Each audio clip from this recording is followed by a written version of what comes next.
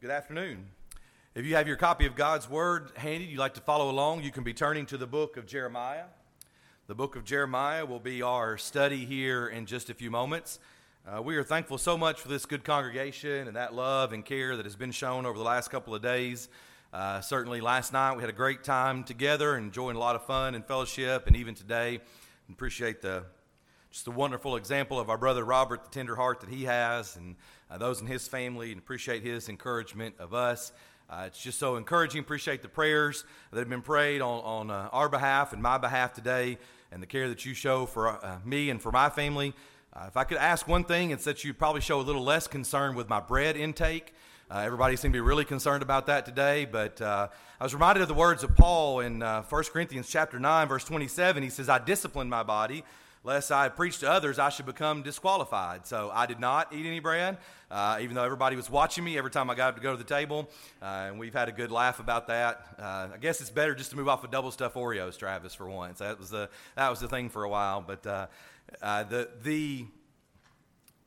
don't know how to explain it to others. I mean, we have the serious time, we have the Bible study, but the opportunity that we have to have fun and to laugh together, to be concerned and care about the things that are important, and take care of one another and pray for those of our number who are sick and aren't with us that we're seriously concerned about, and then yet to have fun and to laugh and enjoy being together.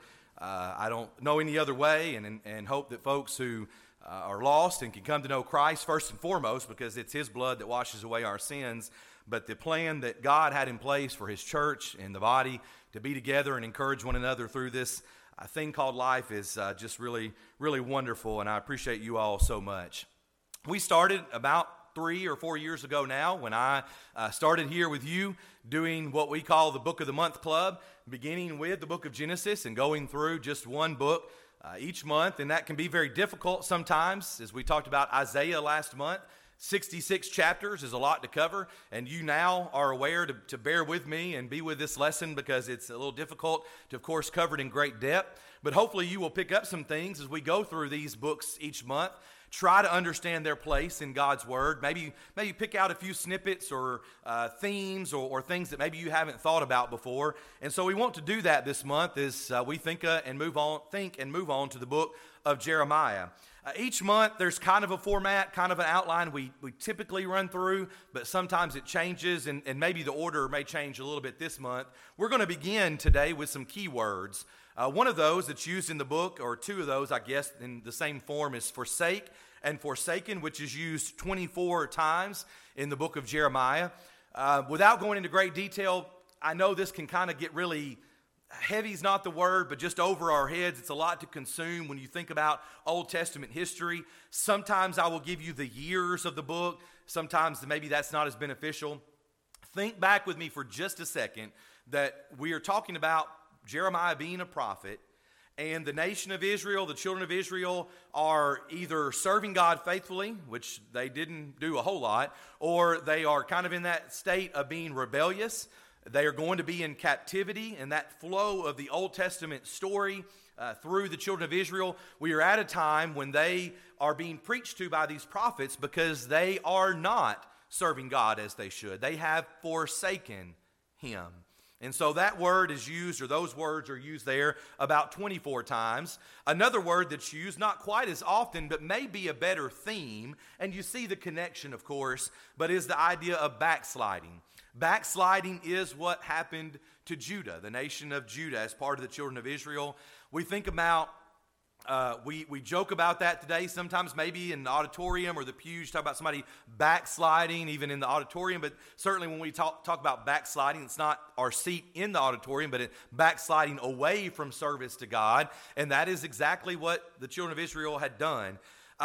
As I mentioned, our children are studying, our young people are studying the book of Joshua for the Bible Bowl for Lads to Leaders. And we studied Exodus a couple of years ago. And it's just amazing to me sometimes. I don't know if it's ever crossed your mind. We sometimes today see God's handiwork, right? We see the beauty around us. We see God working in His people, even as we talk about this morning, and our brother Robert coming forward here, and the care and love we can show for one another. We see God working in those ways. But sometimes I'm fascinated to consider that the children of Israel had those miracles, right? Those things that were happening among them. And as we've talked about Exodus, now we're talking about Joshua, the waters parting, the things that were done, the walls of Jericho coming down. It's easy to shake our head and to shrug our shoulders and say, well, how did they miss it? Well, I mean, how could somebody who was so close to what God was doing in such wonderful ways still not be faithful? I mean, I didn't march around those walls and watch them come down to then turn my back on that God who caused that to happen the next day. I mean, I'm still in awe of what happened. But yet we do find out that over the course of time, they do. They backslide and turn away from God. They forsake him. And so maybe the most common word in the book is the word return, which is used 47 times. And there's discussion always about returning back to God. Yes, you might have been backsliding. Yes, you might have forsaken God or turned away, but you can return. We know that in the Old Testament there was a period of return, even as they went away into captivity. And the book of Jeremiah, and by the way, as we lead into what will be next month, God be willing, Lamentations, it's not exactly this fun-filled story. It's not this fun-filled idea of God and his people and this wonderful thing that's happening. No, it's those who are forsaking and those who need to return. And so it's not encouraging. We'll talk about that in just a moment as we get into Jeremiah himself there. But that is kind of the nature of the book there. A key chapter is chapter 31. We won't look at all of it, but chapter 31 is a key chapter in the book because there is beginning, I don't know if you're making notes there, but beginning in about verse 31, there is a prophecy, a discussion of the new covenant. This great prophecy among many others in the Old Testament that point the way toward things that are coming, that remind us and was to remind them of the faithfulness of God, that he would say these things and make these promises, and then yes, he would come through for those things. In Hebrews chapter 8, you see this prophecy that is mentioned. It's quoted there in Hebrews chapter 8 in verse number 13. Discussion or several places here in chapter 8 of Hebrews about this idea of a new covenant. And so we see that, and once again, it gives us comfort to God, or peace in God, knowing that he would fulfill these things. And that new covenant is applied to the Christian age, the Christian dispensation that we're living in now. I didn't, of course, have room in the bulletin for lots of things. If you wanted to jot down a theme, the theme might be God's judgment because of sin. God's judgment because of sin. Their sin had become so great that there was nothing left to do but to face God's judgment. In fact, someone else said that maybe the key thought of the book of Jeremiah is that Judah had become so wicked that she must fall. Judah had become so wicked that she must fall. And so we're back to this idea that we have touched on before, that some people look at God in the Old Testament and the way he worked, and they say, well, he's not loving.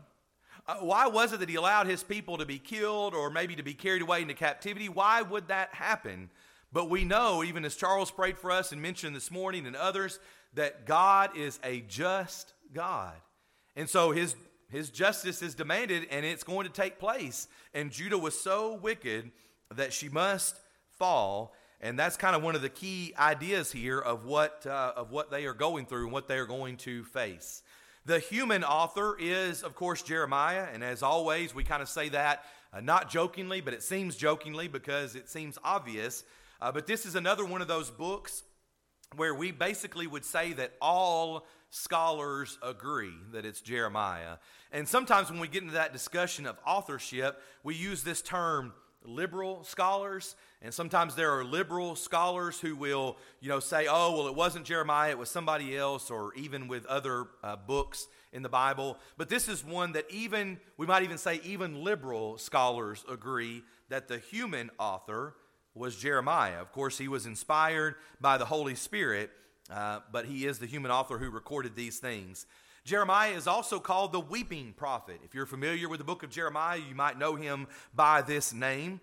The thing that I mentioned a moment ago that I would share with you in regards to the theme or the message of this book being kind of downcast or definitely not encouraging.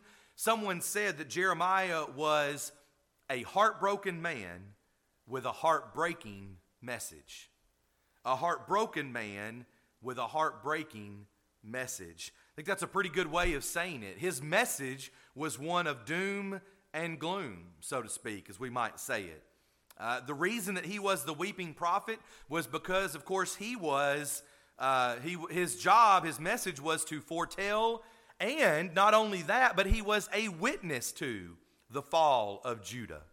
I'd like to ask you for just a second to try to put yourself in his shoes, in his position, and what he had to do, because this is not fun at all. And the only thing I can come close to connecting it to, and I don't even think it's a great comparison, but the idea, of course, of doctors who sometimes have to deliver, a cancer diagnosis or a terminal diagnosis of some sort is awful to think about.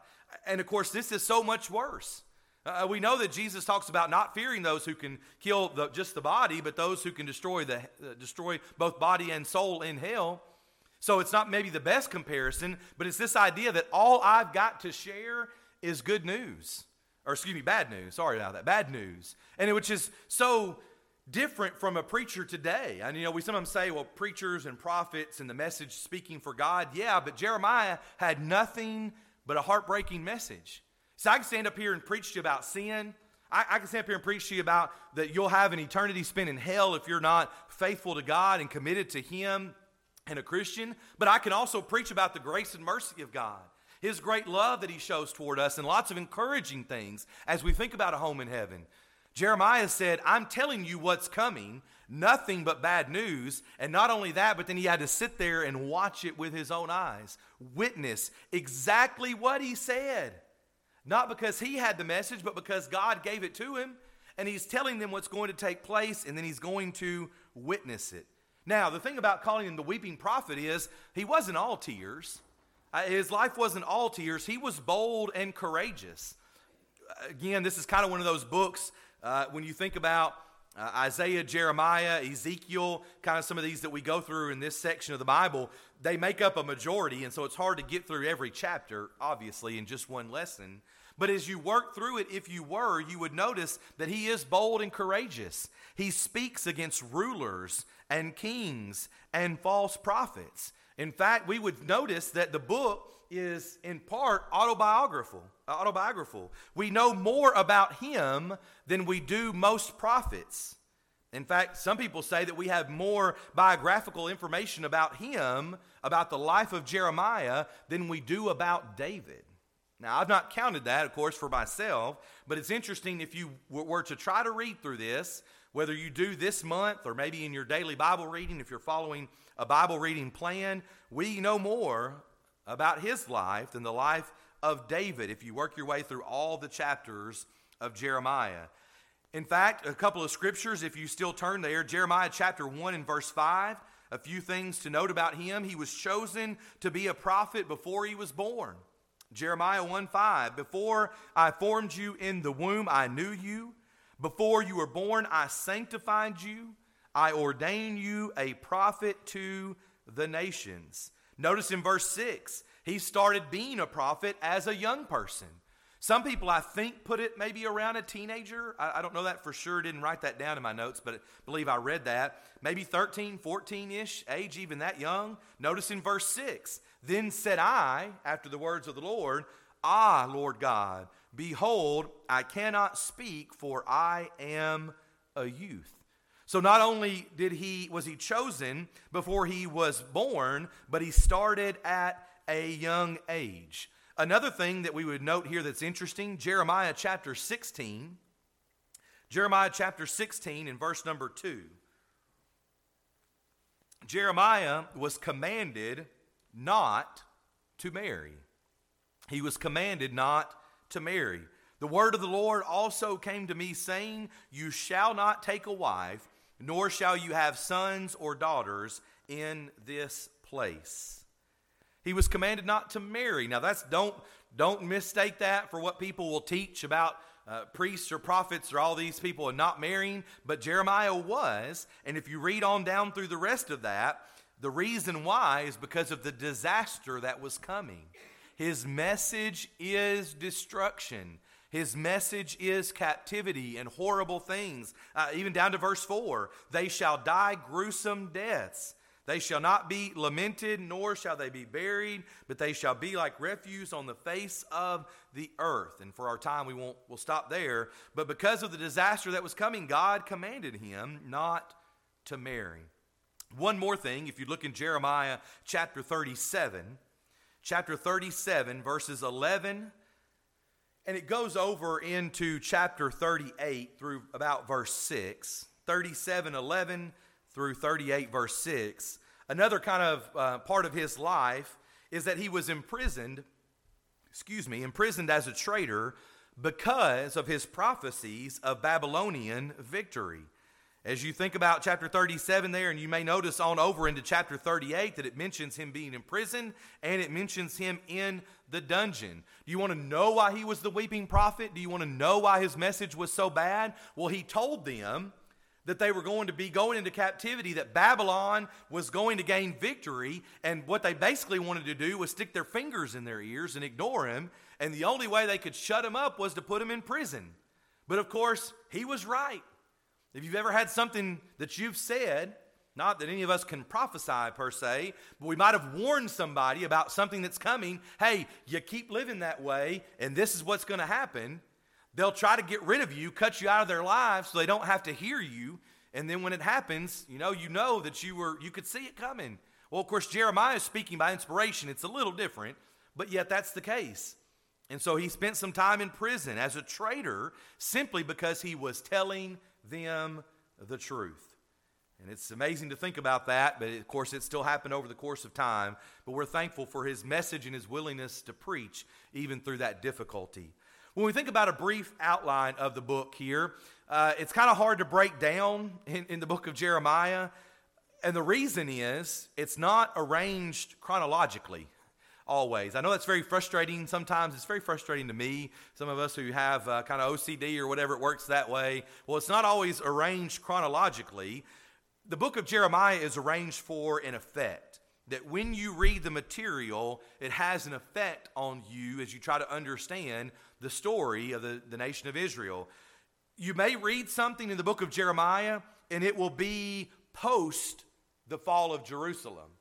And then you may go over a page or two or some verses, and you'll read about something that's pre the fall of Jerusalem.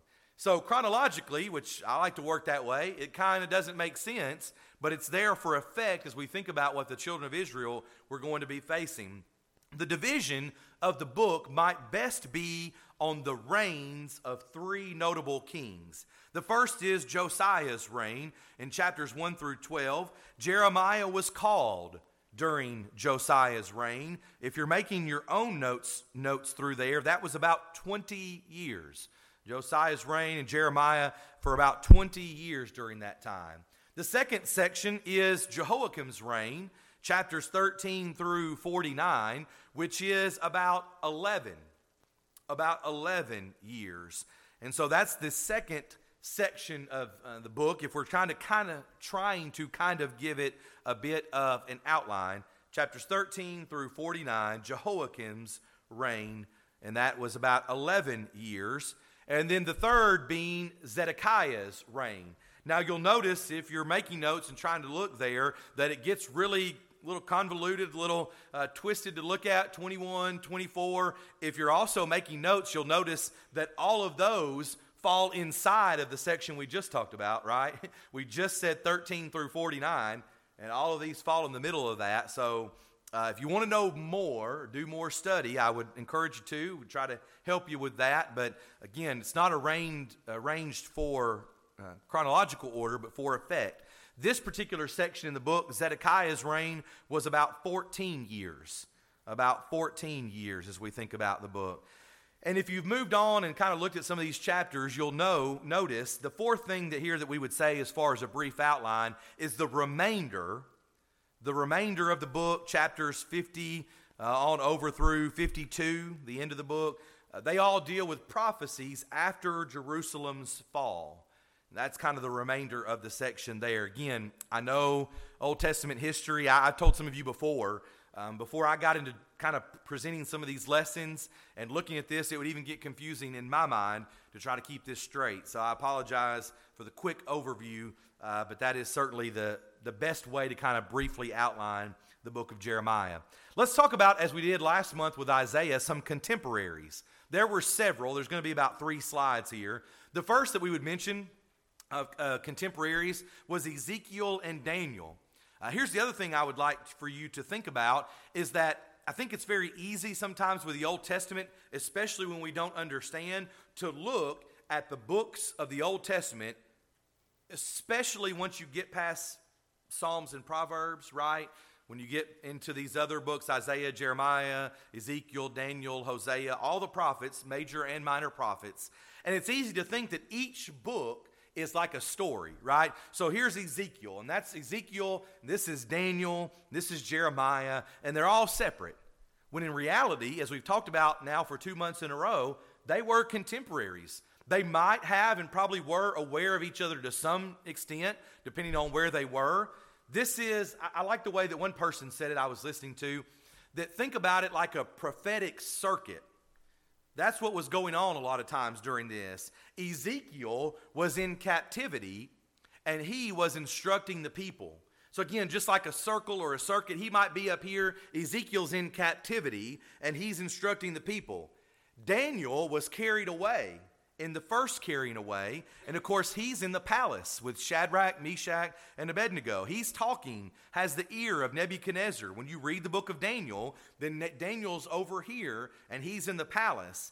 And then we think about Jeremiah. Jeremiah did not go away into captivity, but Jeremiah was in, we might say, the homeland. And so there's this circuit. But here's the important part of that. Wherever you are, whether you were in captivity, whether you were taken into the palace, into the main area, whether you were still in the homeland, wherever you are, God was making sure his people had instructions. There were always people speaking the word of the Lord to those who were wherever they were. God is making sure his people have instructions and are told his will for their lives. We think about the New Testament age, the Christian dispensation, we are told exactly what we need to do. But guess what? The children of Israel, they were not left just to figure it out on their own.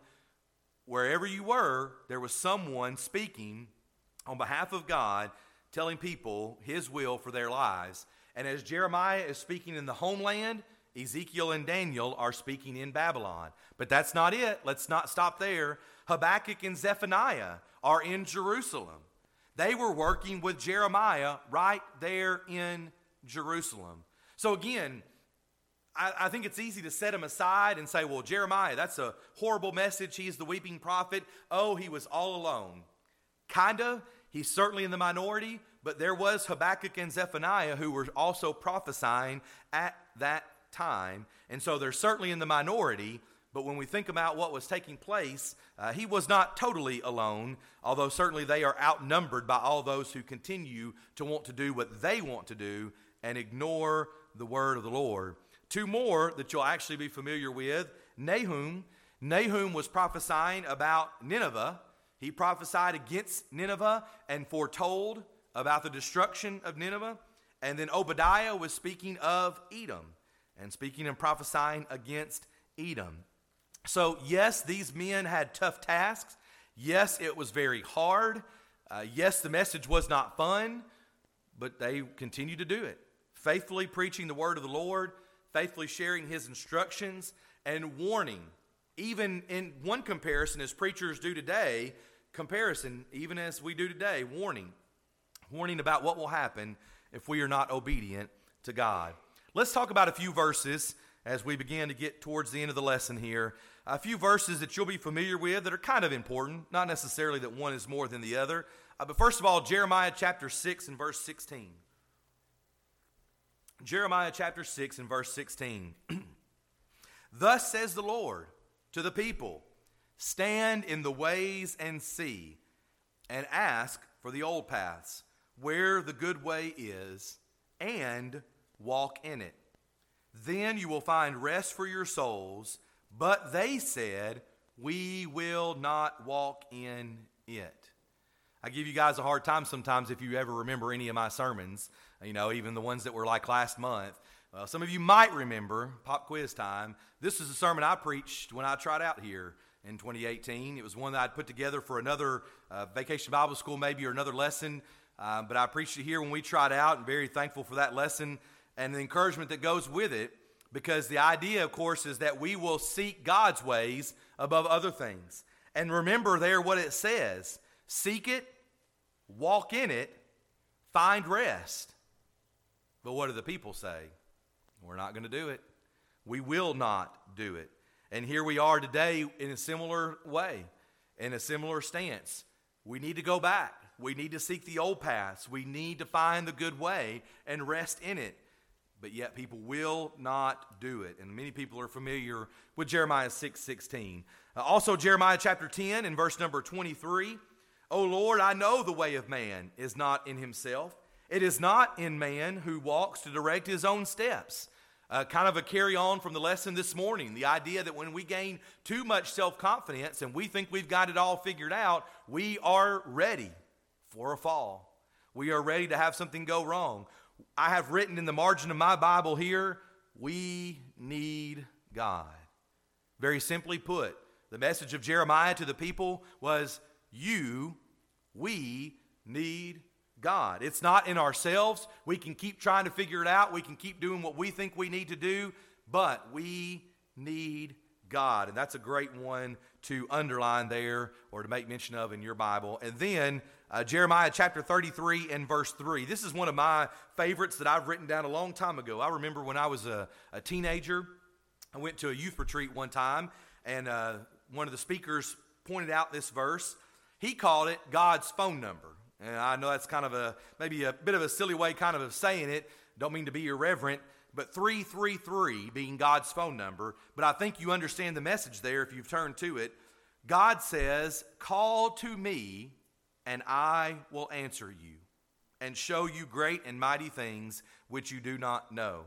He simply made the point, if I remember that far back, that it's an interesting thought for us that prayer is us simply calling to God, and God has made the promise that if we will call to Him, He will answer us. He will be there to answer what we say, and He can, of course, show us great and mighty things which we do not know. And that's always stuck with me because it's a great passage to remind us about praying unto God and His promise to listen. A couple of lessons, a couple of applications, just two here, and the lesson will be yours. In Jeremiah chapter 2 and verse number 13, Jeremiah chapter 2 and verse number 13, the Bible says, for my people, God says, for my people have committed two evils. They have forsaken me, the fountain of living waters, and they've hewn themselves cisterns, broken cisterns that can hold no water.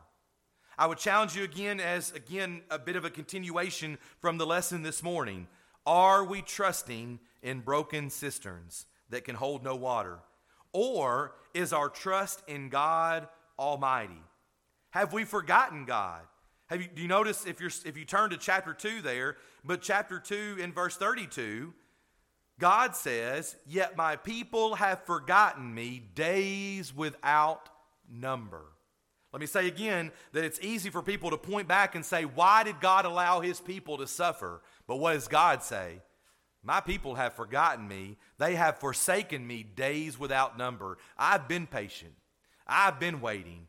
And yet what they've done, and there's one of our words from the beginning of the lesson, back to verse 13, they have forsaken me and they put their trust in themselves. They're trusting in these broken cisterns. Depending on the version that you're looking at, verse 13, New King James says that they have hewn themselves, putting trust in what they can do. So I would challenge you as one question as we conclude this lesson, are you trusting in broken cisterns? Are you trusting in yourself or in God? And then the second question, do you need the balm in Gilead? Do you need the balm in Gilead? Chapter 8 and verse number 22. You may be familiar with that phrase. The question is asked, is there no balm in Gilead? Is there no physician there? Why then is there no recovery, for the health of the daughter of my people? Do we need the physician who is there, the great physician? There is a balm in Gilead. There is a great physician, and we need to turn to him as we think about the saving power of the blood of Jesus Christ.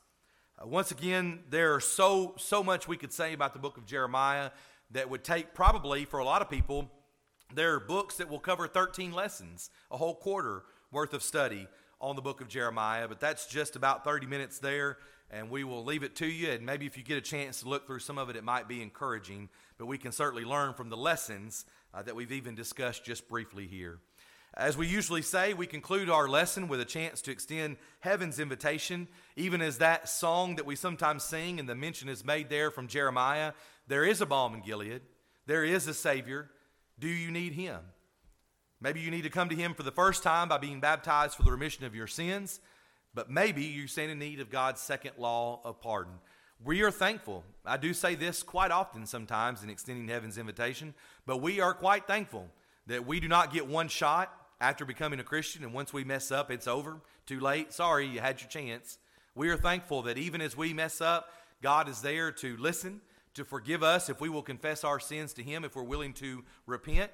But there's also the message, of course, of 1 John chapter 1, that if we will walk in the light as he is in the light, the blood of Jesus will wash away our sins, will cleanse our sins, and we can have blessed assurance. But if you're here this afternoon and you don't feel that blessed assurance, maybe because you've separated yourself from God or there's sin in your life, or even as our brother Robert encouraged us with this morning, maybe there's just prayer that you need the prayers of this congregation. We are thankful to be together and to sing to encourage you even now as we stand together and as we sing.